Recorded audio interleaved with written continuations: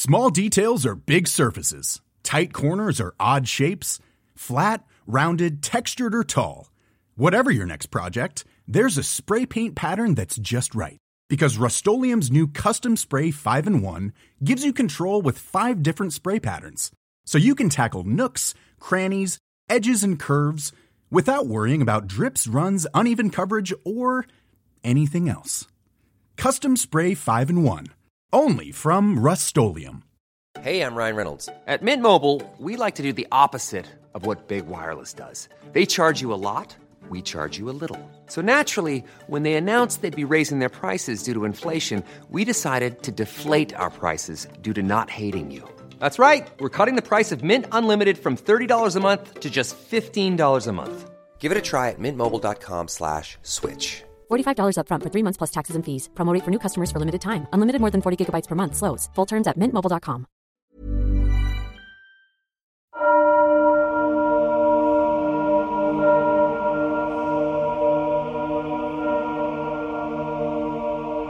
In 1500, everyone, more or less, conceived of the world in religious terms. It was religion that determined the rhythm of people's everyday lives. It framed the events of their year, and it preoccupied thought. In the 16th century, of course, there was a seismic change across Europe in the nature of that thought. We call it the Reformation. What people believed was jolted and disturbed, chiefly what they believed about how to be made right with God and what was required of them to receive salvation, the promise of a life of eternal blessing with God after death, but also a whole host of other subsidiary beliefs, like what they thought actually happened in the most holy moment of a church service, the Mass. Traditionally, it had always been thought that the bread and wine were mystically transubstantiated, in other words, actually became the body and blood of Jesus Christ. In some ways, there was surprising continuity between Roman Catholicism and the radical breakaway movement by Martin Luther that eventually became known as Protestantism. But points of theology that we might today, in our ignorance, think minor, obscure, or even meaningless, were anything but. Religious beliefs were literally life and death issues in early modern Europe. So I thought it would be helpful to think about what people actually believed.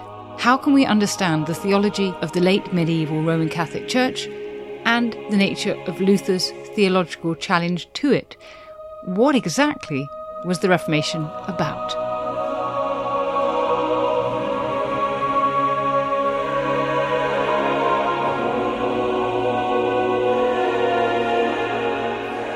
To guide us through these finer points, I am delighted to welcome back to Not Just the Tudors, Professor Alec Ryrie.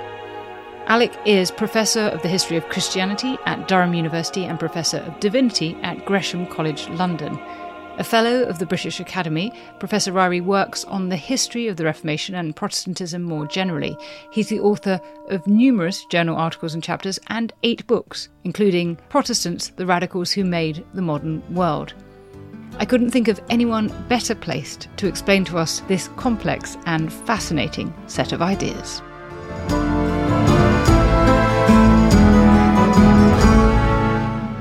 Professor Ryrie, Alec, it is such a pleasure to welcome you back to Not Just the Tudors. It is so kind of you. There was such a demand to hear more of you last time you came onto the podcast because you explained things so well and so clearly, and I'm completely delighted that you're back to give us a starter for 10 on Reformation theology. Thanks very much for having me back. So I thought we could begin, though there is no real place to begin. I'm going to choose a place to begin, which is the late medieval Catholic Church, the end of the 15th century, perhaps. And I guess I'm thinking across Europe rather than just specifically England. Could we drill into what late medieval Catholics believed in all sorts of ways? Perhaps we could start by thinking about their theology of salvation.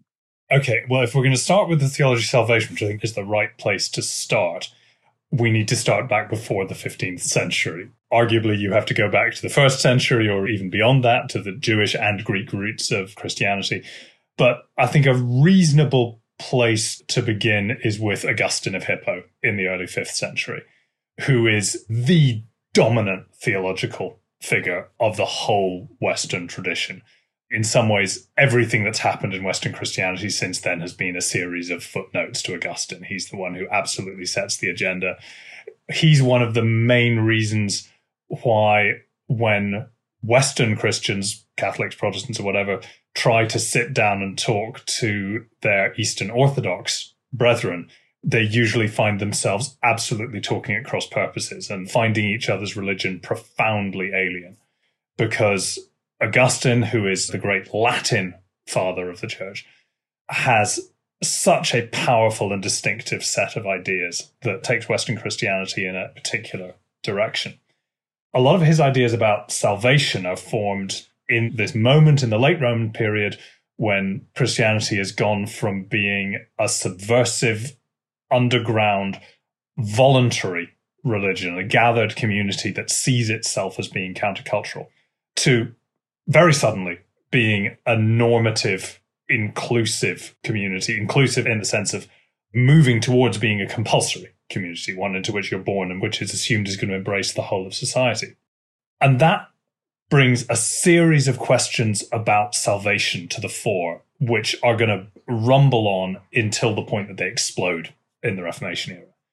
And the question is one which St. Paul is talking about in the first century at great detail, sometimes very explicitly and sometimes with a frustrating degree of imprecision as far as later theologians are concerned, which is how these two great virtues of faith and charity relate to one another. Are you saved by God, by his activity, by what God has done through assuming human form, by becoming incarnate, by becoming human, by dying as a human being, and by being raised to life again? So is it God's action that saves us, or do we as human beings save ourselves? Are we saved by our own activity, by conforming ourselves to God's will? In the early centuries of the church, the tension between those two views is pretty easy to resolve because faith and charity so much go together. By the act of choosing to join this persecuted community, your faith is clear and your commitment to action is also clear. So there's not that much of a tension between them. But once you've got an established church, once everybody's a Christian, once everybody can put their hands up and say the creed, this becomes a real problem because lots of these people are plainly not in any way exemplary Christians, not the sorts of people who ought to be saved just because they're saying the right words. And so you have a series of folks of whom the most famous becomes a British monk named Pelagius.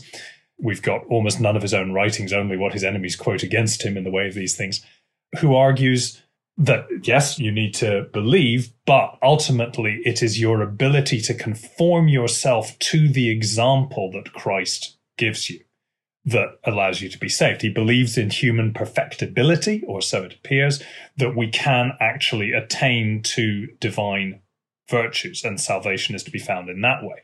He himself, by all accounts, was a man of exemplary virtue. This is the sort of thing that you hear being advanced by monks, by people who've devoted themselves to virtuous living. But Augustine is not that sort of man. He has had a long and very checkered career. He talks in great detail about sinful parts of his life, some things which he's much more exercised about than we might be, but nevertheless. And he comes to the conclusion that sin is not something that you can simply shrug off and leave behind you by effort. It's absolutely ingrained into the human condition. And this is what leads to the formulation of the doctrine which we call original sin, which comes to be one of the defining features of Western Christian theology. It's not there in the same sense in the East. So for him, sin is not just something that some people are guilty of, and that simply shows they've not been trying hard to leave it behind. It's absolutely a pervasive feature of the human condition. And so he argues that if you're trying to attain divine stature, trying to attain salvation by virtue, you will fail. And all you'll achieve is managing to condemn yourself with your own pride in your own imagined virtues. And as far as the Western Church is concerned, he absolutely wins this argument. Pelagianism becomes the name of a heresy. It's a dirty word. So it is an absolutely standard orthodoxy throughout the later part of the Middle Ages and through the Reformation on all sides that fundamentally, if Christians are to be saved, they're to be saved by faith. It's by the action of Christ, that by faith, God's grace is what underpins it. So you'll sometimes hear it said that the dispute in the Reformation is between salvation by faith versus salvation by works. That's not the case. Nobody believes in salvation by works. What's distinctive about the view that Martin Luther ends up taking, which becomes unexpectedly but very persuasive to an awful lot of people, is he is arguing, no, you are saved by faith and by grace alone. It's not the emphasis on the importance of faith and grace. Everyone believes in that, but the exclusion of any kind of cooperative human activity as a part of it. The classic structure of late medieval Catholic theology sees God's grace, Christ's sacrifice, as fundamental, and the faith that we place in it as fundamental, but salvation also including an element of human cooperation, at the very least of willingness to receive that gift. So there's a degree of human agency still left in it. The Protestants come to argue that is unacceptable and know that salvation by faith must mean salvation by faith alone. Would it be fair to say that late medieval Catholics then accept God's offer of grace by their performance of good works of charity? Yes, I hesitate because the theological niceties here become very finely contested. And it's important to understand there is not an absolutely settled orthodoxy on this question in the late medieval church. These issues are live and are debated within a broad set of commonly understood parameters. But the Western church has not formally declared an orthodoxy on this point, and it won't do so until the sixth session of the Council of Trent in the late 1540s. And even then, it leaves a certain amount of room for maneuver. But broadly speaking, the consensus is, yes, God's action is primary, but the individual believer can attach God's grace to themselves by their actions, by their performance of good works. And this is not simply a matter of the individual virtues of the particular believer. It's not a matter about whether you are giving alms to the poor or whatever. It's about your ability to share those good works with others, in particular with the church as a whole, which a large part of the way the church and its purpose, the reason that Christ didn't simply leave a set of instructions, but created this community, this institution, it's understood, is because the church exists to help people towards their salvation. It's a kind of mutual support society. And it does so by its members praying for one another. And above all, and this is maybe the second kind of big theological theme to come to, through the celebration of the sacraments, which are the means by which grace comes to be attached to the lives of individual believers. So explain for us, if you would, then, what the sacraments were, and if one is preeminent, it would be the Mass, and what Catholics at that time understood to be happening when the Mass was performed. Okay, so a sacrament in the classic definition is a visible sign of an invisible grace.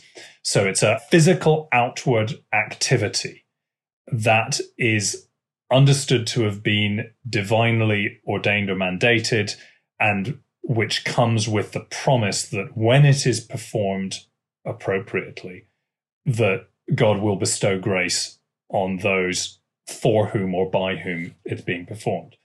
The word is applied quite loosely in the early years of Christianity to a whole range of physical activity that's part of worship. You can have that term applied to it, such as the washing of feet by the penitent on Maundy Thursday, that sort of thing, or by clergy. But by the High Middle Ages, this list has been formalized into 7 sacraments, which are themselves divided into 3 major sacraments, which are the ones that are seen as normally necessary for salvation for every individual, and minor sacraments such as ordination or matrimony, which there's no obligation for an individual to go through.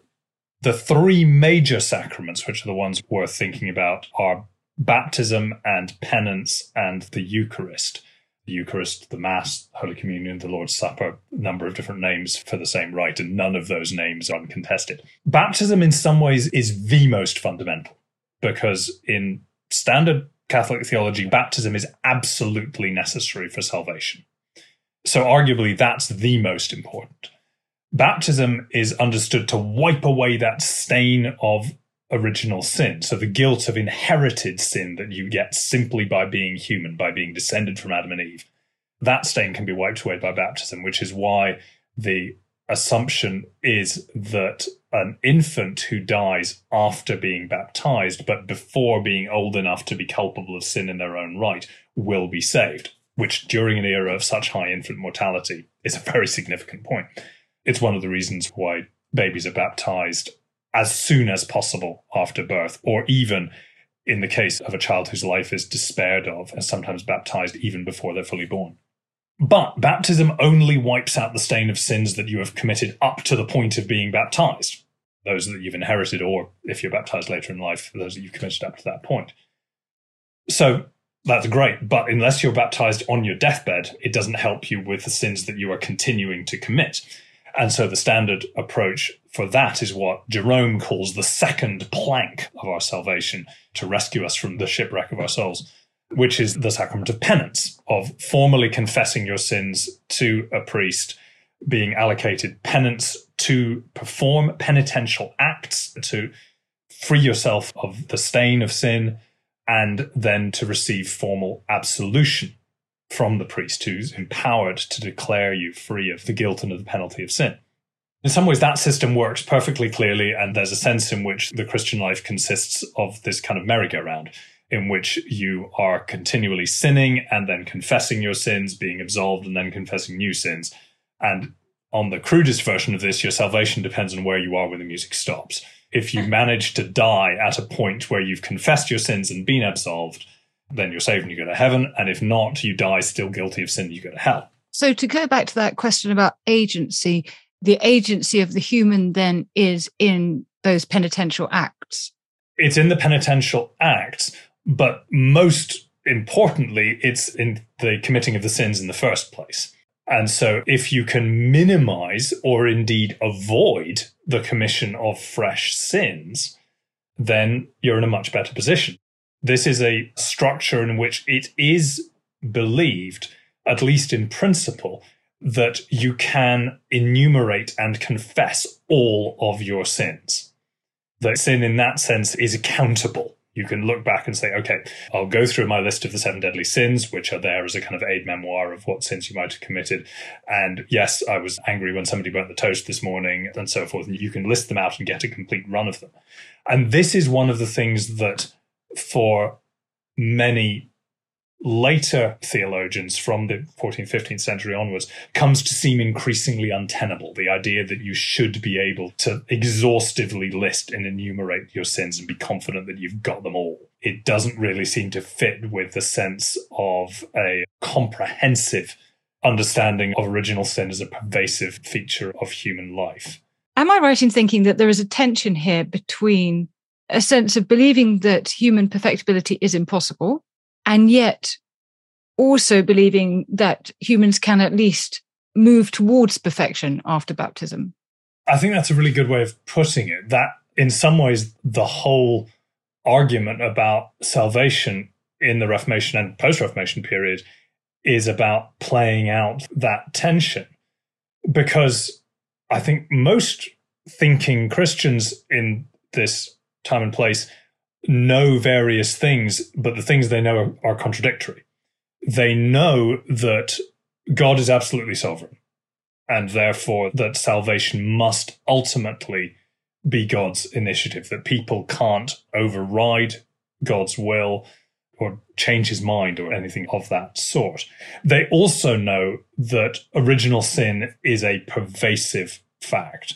The Reformation is not an argument about the reality of original sin. That conviction that human beings are profoundly corrupt, suffer from this pervasive concupiscence, this tendency towards evil.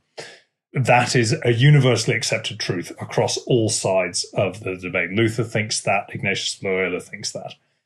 And yet they also do not want, most of them, to follow those arguments through to their most radical and extreme implication, which is to say that human beings are utterly powerless and that human initiative and virtue has no place.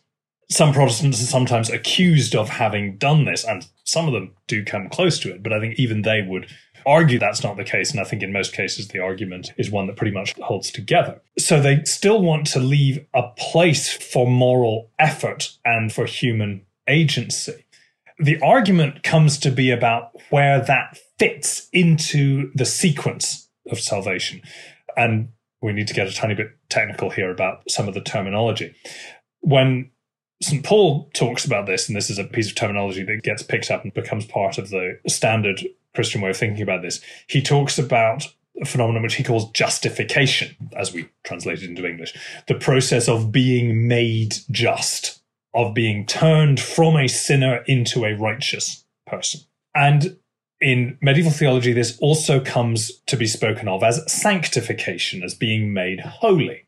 And for most medieval theologians, the normal consensus in medieval theology, and indeed in Augustine, is that justification and sanctification are more or less the same thing, that these are processes that begin at or even before the moment of conversion, when God calls the sinner to repentance, and then proceed through your life as you progress towards holiness. And in the most developed forms of medieval thought, it's one that's incomplete at death, and for most people, and you complete that process of sanctification in purgatory, when you work off the remaining guilt of the sins that you have outstanding. What Martin Luther does, and this is what makes his theological insight so radical, is to separate these two things, justification and sanctification, from each other. So he says justification is a simple decree from God, who says, I am going to decide by my own initiative, by virtue of my sacrifice, by virtue of Christ's sacrifice, that this person, this human being, this sinner, is to be regarded as just. It's a decree. In a sense, it's false, because the person is not at that point just. It is simply that God is stating his willingness to see the human being in that way, not because of their own virtues, they don't have any, but because of Christ's. It is in that sense a gift, and a gift in the purest sense, an entirely undeserved gift given wholly of God's initiative. And crucially, a gift which the recipient does not even have to do anything to receive. It's received by faith, but the faith itself is the first gift through which it's received. So at that point, you as the sinner are what Luther calls simul justus et peccator. You are simultaneously justified and a sinner. You are both things at once. You're justified in the eyes of God, but in reality, although both things are real, you are also still a sinner. And sanctification then for him becomes the slow, lifelong process by which that contradiction is resolved, which again is something that's incomplete at death. So moral effort is hugely important. Good works are hugely important in the Lutheran scheme, but you are not saved by your moral effort. Rather, you carry out moral effort because you have been saved. Because God has made this decree, you are then filled with gratitude, but also shame, because you recognize how the reality of your life falls short of the righteousness with which you've been clothed. And so you work, and you are also given the grace to work, to bring yourself to that level. So good works continue to be hugely important. Your agency is important. In some ways, your agency only becomes possible at this point, because up till then, you were enslaved to sin. You couldn't do good works no matter how hard you try, because they would always be contaminated with your sinful intentions in one way or another. Apart from anything else, you might be thinking, oh, if I do these good works, maybe I'll persuade God to save me. And so you're not doing good works at all, as Luther would say. You're simply trying to bargain with God. I think the point in its own terms is a very powerful one, that good works done in order to save yourself are not truly good works. That's simply enlightened self-interest. That truly good works are ones that are done in gratitude for your salvation, in the sense that you, as he would say, you don't obey your parents in order to make them love you. You obey your parents because you love them, that you actually want to do so. It's only then that your obedience becomes real rather than grudging. So that's the way that Luther finds his way through this. But it's important to say that for a lot of others, including maybe most importantly Luther's great debating partner and antagonist Erasmus, the final steps he takes there to separate sanctification from justification, to separate the process of actually performing good works from the process of being saved, this is appalling. He thinks this is a license to moral anarchy, that you're effectively saying to people, no, you can be saved regardless of how you behave, which is not what Luther's saying, but you can see the point. It's certainly the case that if you, as an ordinary believer, are looking for the theological structure that is going to go easier on you, that if you are not inclined to a heroic degree of moral effort and are just looking for the religion that's going to let you bump along and not worry too much about your sins, then Lutheranism's probably it, because then you can get your salvation in the bag first and only worry about moral effort afterwards once you've been saved. Whereas if you're Catholic, then your salvation is always in question. And you can't be certain of your salvation as long as you live, because you may always relapse back into sin. How interesting, because the issue which sparks Luther's rebellion, as it were, seems to be precisely around the problem of being able to buy your salvation, the question of indulgences. So you can imagine Luther putting it exactly the opposite way and saying, no, that's where you can be told that you can buy it in that particular type of church, in the Roman Catholic Church as it was until that point. Yeah, I mean, I think this is right. Both traditions are offering certainty of one kind or another, but the kinds of certainty that they both offer end up being repulsive to the other. For the Protestants, and Luther comes to this very early on, and it remains a recurrent feature of Protestant theology amongst both Lutherans and Reformed Calvinistic Protestants, the assumption is that it's possible to be assured of your salvation. This idea of assurance becomes very important to them. And the reason you can be certain that you've been saved, and this is something that to Catholics looks like the most appalling pride and presumption, these people going around saying, I know I've been saved.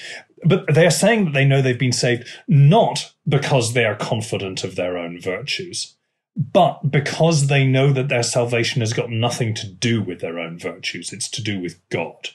That it's dependence on God's promise as an absolute dependable certainty, rather than anything that they as individuals or that the church as an institution or that anything in the created order has done. It's dependent on the rock of the word and of the will of God and on the reliability of Christ's sacrifice. And that assurance is something that is encountered inwardly. It is granted to the believer by the work of the Holy Spirit. It's something that is felt. The emotional nature of this experience, I think, is important.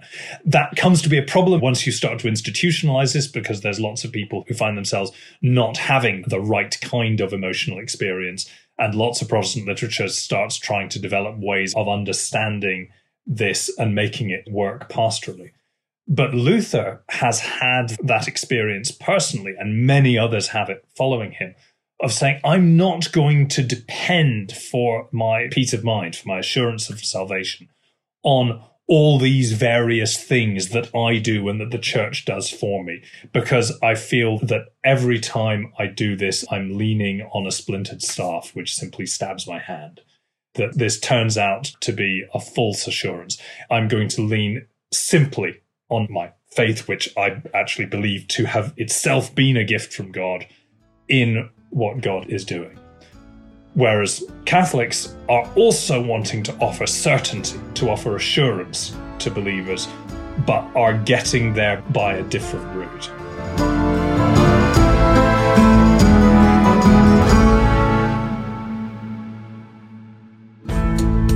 On Gone Medieval from History Hit, we set out to solve the biggest mysteries of the medieval age. So many of these travellers who went out looking for Prester John, what did they think they were hearing? Using science to identify our buried ancestors. Genetic signatures found in present-day Ashkenazi Jewish populations were shared by the genetic ancestries we found in these individuals. And reveal the answers to centuries-old riddles. I stand up straight in a bed, I'm hairy at my base, and I make the ladies cry. The solution is an onion. I'm Matt Lewis, and every Tuesday and Friday you can join me to travel the medieval world in search of the stories you haven't heard and to get under the skins of the ones you have. Gone Medieval from History Hit, twice a week, every week. Listen and follow on Apple, Spotify, or wherever you get your podcasts.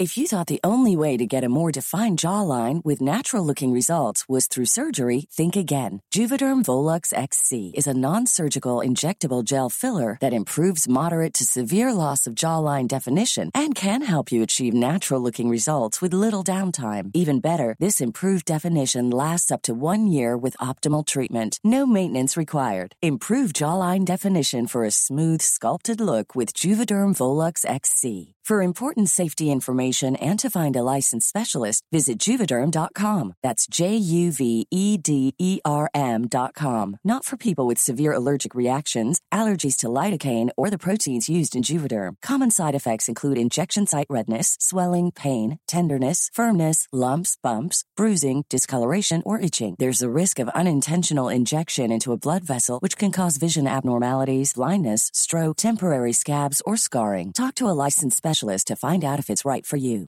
Hey, I'm Ryan Reynolds. At Mint Mobile, we like to do the opposite of what Big Wireless does. They charge you a lot, we charge you a little. So naturally, when they announced they'd be raising their prices due to inflation, we decided to deflate our prices due to not hating you. That's right. We're cutting the price of Mint Unlimited from $30 a month to just $15 a month. Give it a try at mintmobile.com/switch. $45 up front for 3 months plus taxes and fees. Promo rate for new customers for limited time. Unlimited more than 40 gigabytes per month. Slows full terms at mintmobile.com. Hey, I'm Don Wildman, and on American History Hit, my expert guests and I journey across the nation and through the years to uncover the stories that have made the United States. From first flight to first ladies, from stitching the Star-Spangled Banner to striking gold in California, to shooting for the moon with Apollo. We've got you covered. Catch new episodes of American History Hit, a podcast by History Hit, every Monday and Thursday wherever you get your podcasts.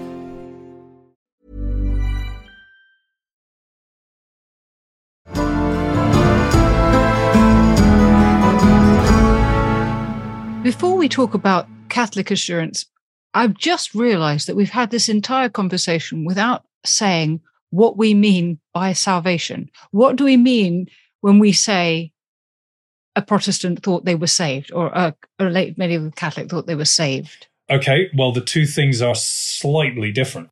Most obviously, we're talking about heaven and hell. We're talking about what happens to the soul after death, and there's a sub-debate about whether this is something that happens immediately or at the end of time, or there's an intermediate stage, but let's not go there. The idea is that the ultimate destination of all human souls is either heaven or hell. Heaven being eternal union with God, the beatific vision, the vision of the saints, eternal bliss, and whether that's eternal or everlasting, is it timely or timeless, is another issue which gets debated, but it's clearly a good thing. It's what Christians see as the ultimate good of union with God. Or there is hell, which is eternal separation from God, which is usually portrayed in terms of eternal torment and the particular agency of not simply the individual damned soul, but also of demons and ultimately of the great fallen angel Satan, who are also eternally tormented, but spend eternity tormenting others too. And this can be imagined with, extraordinary range and creativity, as Dante famously does. But the core of it, and Dante, who offers everything ranging from some extraordinarily creative torments through to limbo, the place of peace and quiet, but nevertheless eternal separation from God. That remains the central point. So heaven is salvation, hell is damnation. For Catholics, there's also an anteroom of heaven, which is called purgatory, which is where those who are destined for salvation, who will ultimately be saved, go to work off their remaining culpability for many years, for many centuries after their death, before that process of sanctification can be completed, before they can be made truly holy for admission to heaven. Protestants reject the notion of purgatory because they insist on this idea of justification as a single decree that God has declared, that justified sinners are righteous in his sight. They're admitted to heaven immediately upon their death. But that's the sort of thing that we're talking about. There are further ramifications of this, and in particular, there's a question of whether these two categories of salvation and damnation actually bleed into this life. To what extent you, as a living person, can taste heaven or hell, whichever one you may ultimately be destined for. That's very interesting. And I mean, people might take this for granted, but it is interesting that the question of salvation is focused on what happens after this life. It absolutely Chiefly, is. It may bleed into the present life, but it's really thinking about a final destination. Yeah, this is a very otherworldly religion. I think Christianity has probably always had that focus. I think it's fair to say that medieval Western Christianity is more focused on death and on what follows it, perhaps than any other form of Christianity has ever been. This is a profoundly otherworldly tradition. And that sense of the immediacy of death and of the dead as parts of the Christian community who are gone but very much not forgotten is a hugely important part of the late medieval worldview. And it's often been said, and I think there's real truth in this, that one of the things that the Protestant Reformation does is to cut that sense of a connection between the living and the dead. Because the dead are no longer in purgatory, needing to be sped through it by the prayers and the sacraments of the church, they are no longer in need of anything that the living can give them. And so that sense of an immediate connection with the departed souls is one that's weakened, not completely broken. You were mentioning that Catholics also had a sense of assurance. Should we pick up on that? Indeed. This is cycling back to something we were talking about a little while ago with the sacraments. Because for Catholics, the way that you attain assurance of grace is not by something that you feel, but by confidence in the ministry of the church, this institution founded by Christ himself, whose leadership has been handed on directly from bishop to bishop, from the apostles. That direct descent and divinely ordained authority is profoundly important for the way that the church sees itself.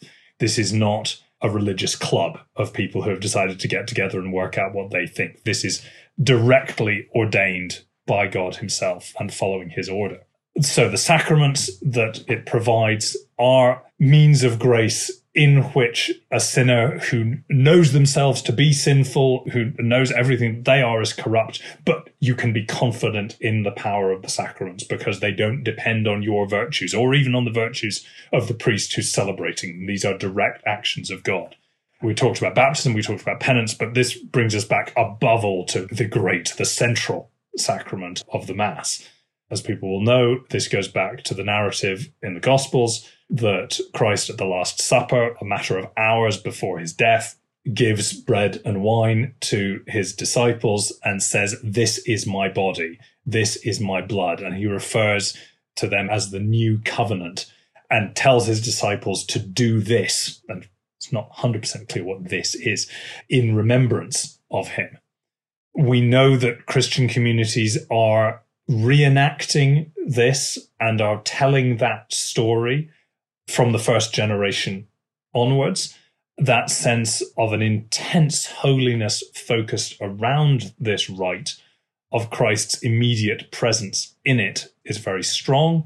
The process by which more and more dramatic theological meanings are attached to this rite as we go on through the later first and into the second millennium, I think is best to see as a kind of pious process, but one by which people are wanting to say the most remarkable things about this in order to match the emotional significance that they have found in it. So making these extraordinary statements about it is almost in itself a devotional act. It's an act of worship. But so where we've got to by the doctrine of transubstantiation that's formulated in the early 13th century and which has become established thereafter, says that when Christ said, "This is my body," he meant exactly what he said. This is literally true.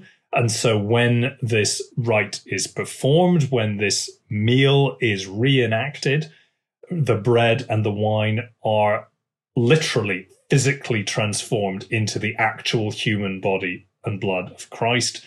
They're transformed, that is, in their substance, in what we might call their essence, while retaining the outward appearance of bread and wine, which you might think stretches credulity, that you're saying that this miracle takes place everywhere, in every Christian church, all the time, and is completely undetectable.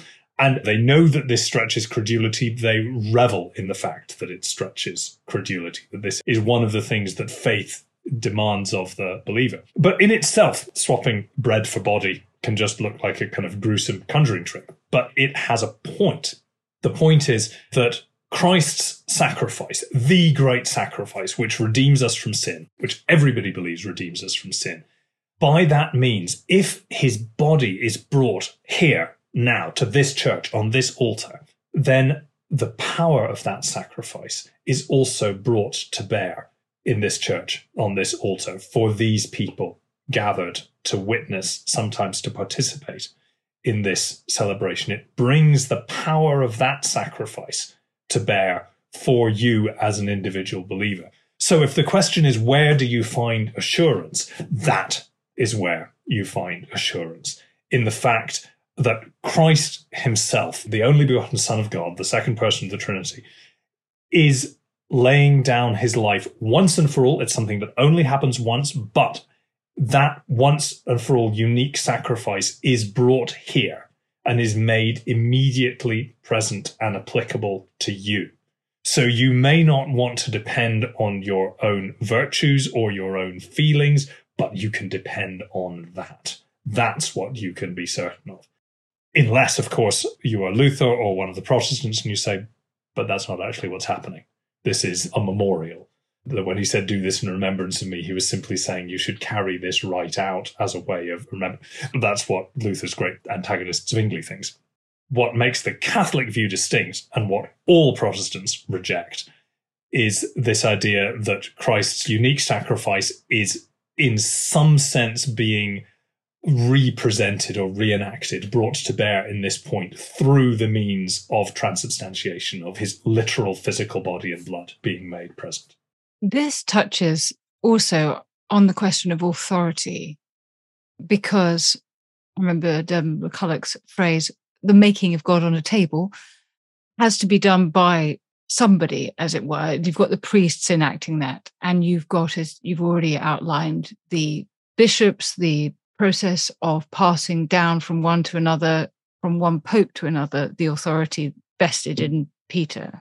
How is Luther thinking about authority and where authority is found by contrast to Catholics in the early 16th century? The traditional way of thinking about authority is, yes, something that passes down a chain. It's very important to be clear that this is the authority of God. Who is able to claim that right to speak for God, if anybody?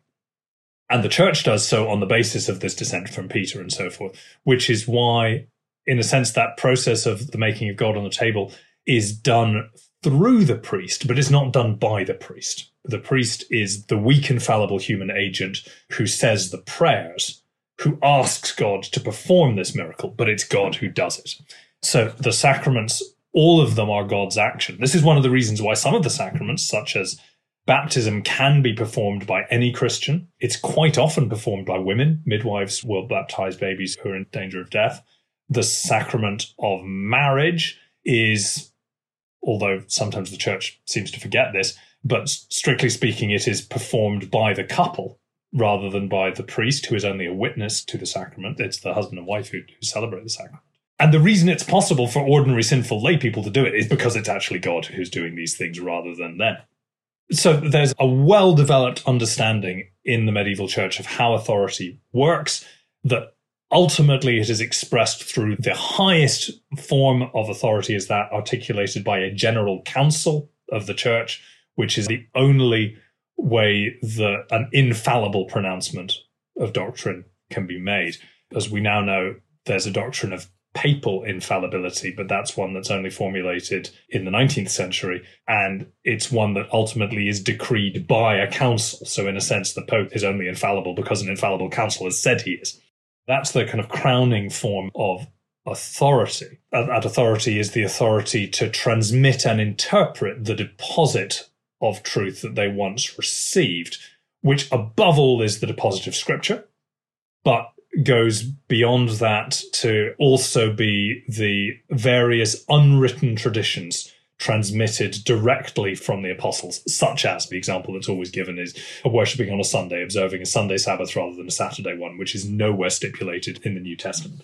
So that all works.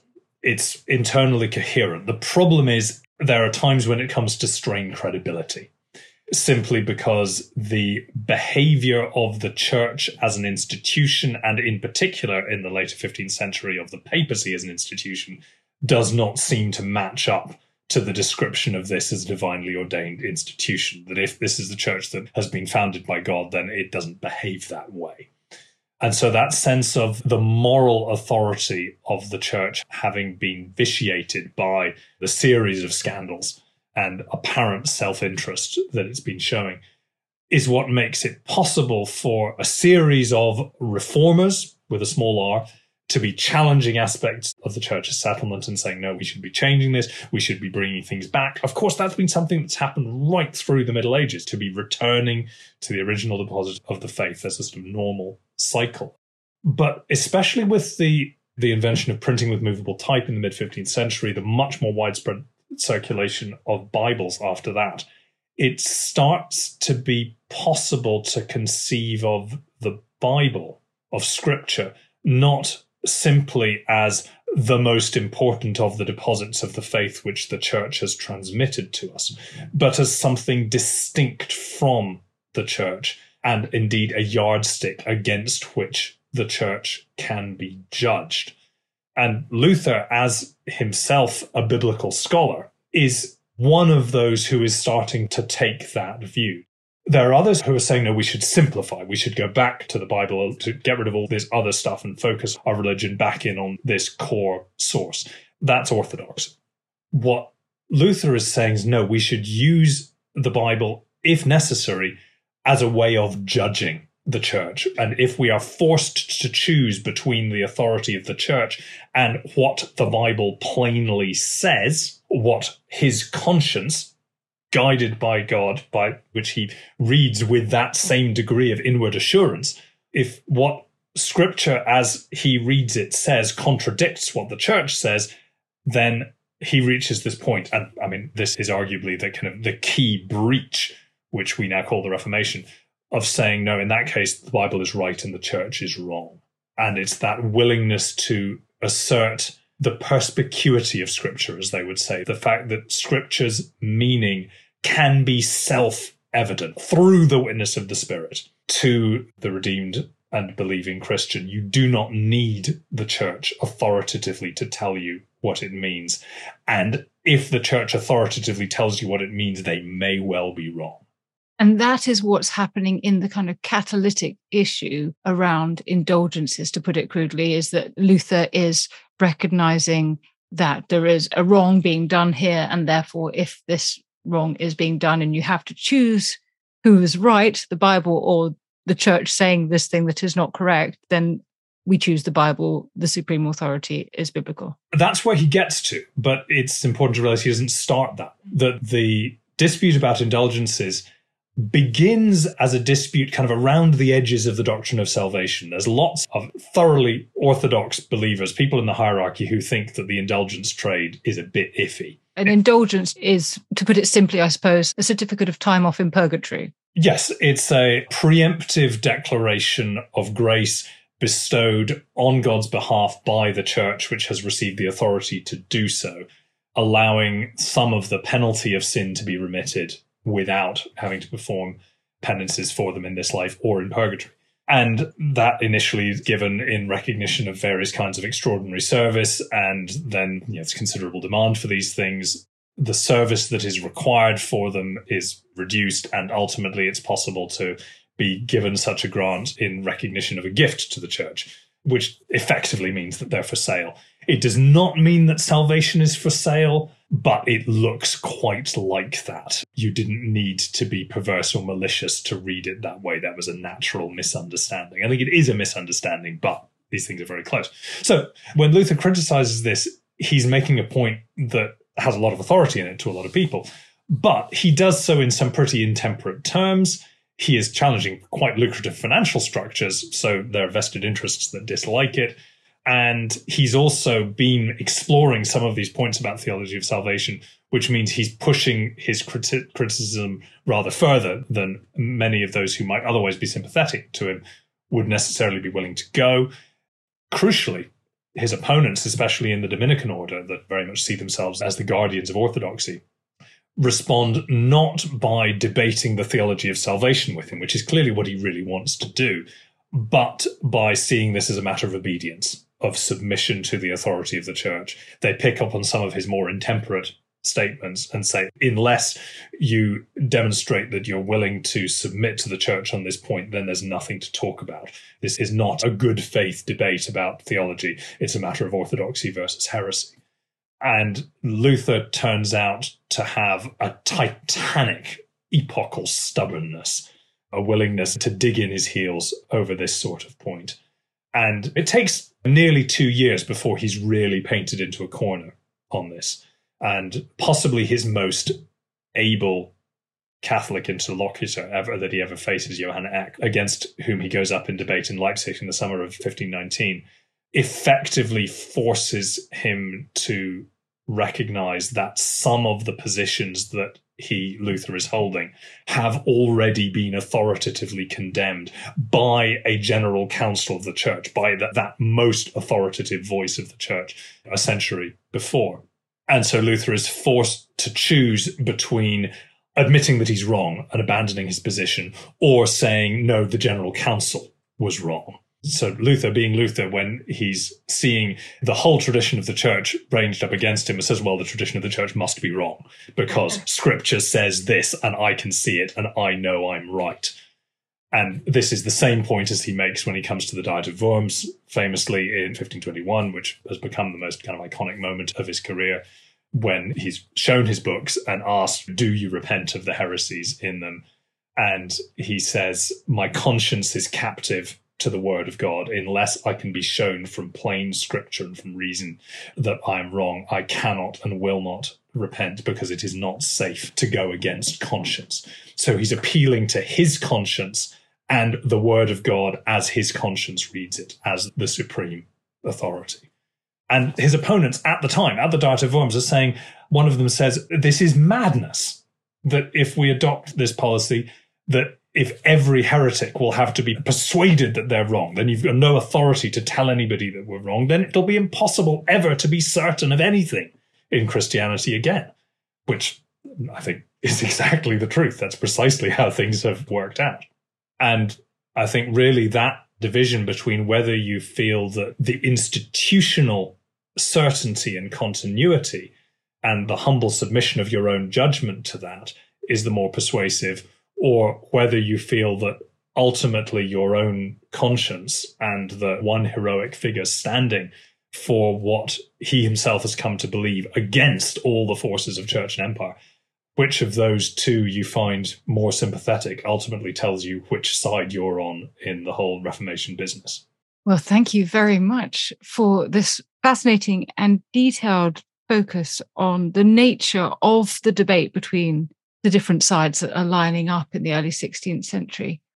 What I'm struck by is both how intricate the differences are and how huge the consequences of those differences become. And it's been fascinating, particularly to think about the ways in which they seem so close and yet produce this enormous split. They absolutely are close. This is a dispute happening within a close family. And although we look at those early moments of Luther's career and we see the beginning of what we know has been a 5-century-long split between Catholics and Protestants, I think it's really important to say this is not something with baked-in inevitability and certainty. The particular parties that we have at the moment, the main confessions, need not have shaken out the way they had. There are real possibilities. Very serious people are working very hard for some form of reconciliation or compromise for the first couple of generations. So although Protestants especially have looked back to that moment of the Diet of Worms as this kind of heroic foundation of their tradition, there's a long way to go from that moment to the established Protestant confessions that we know of. So we could talk about that whole process of uncertainty and chaos and how it eventually resolves itself out, but maybe not today.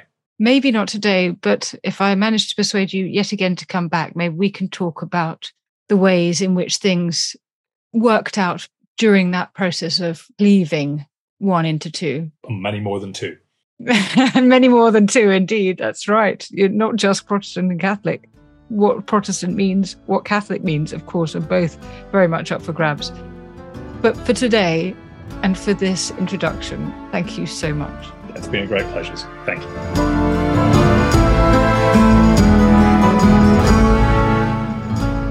And thanks to my producer, Rob Weinberg, my researcher, Esther Arnott, and Joseph Knight, who edited this episode. And thanks to you for listening to Not Just the Tudors from History Hit. We're always eager to hear your suggestions for podcast subjects. So drop me a line at notjustthetudors@historyhit.com or on Twitter at notjusttudors. Also, if you're in need of an extra hit between podcasts, do sign up to our newsletter, Tudor Tuesday. Details of how to do that are in the notes below this podcast.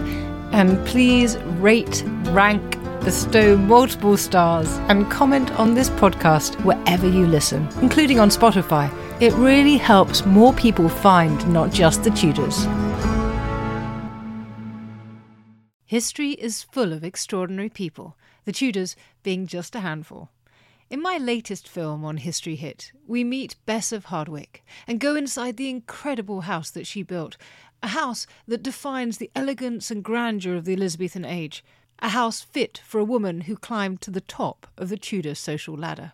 To find out more about the life of Bess and many more fascinating figures from the past, sign up via the link in the description with the code TUDORS for an exclusive discount.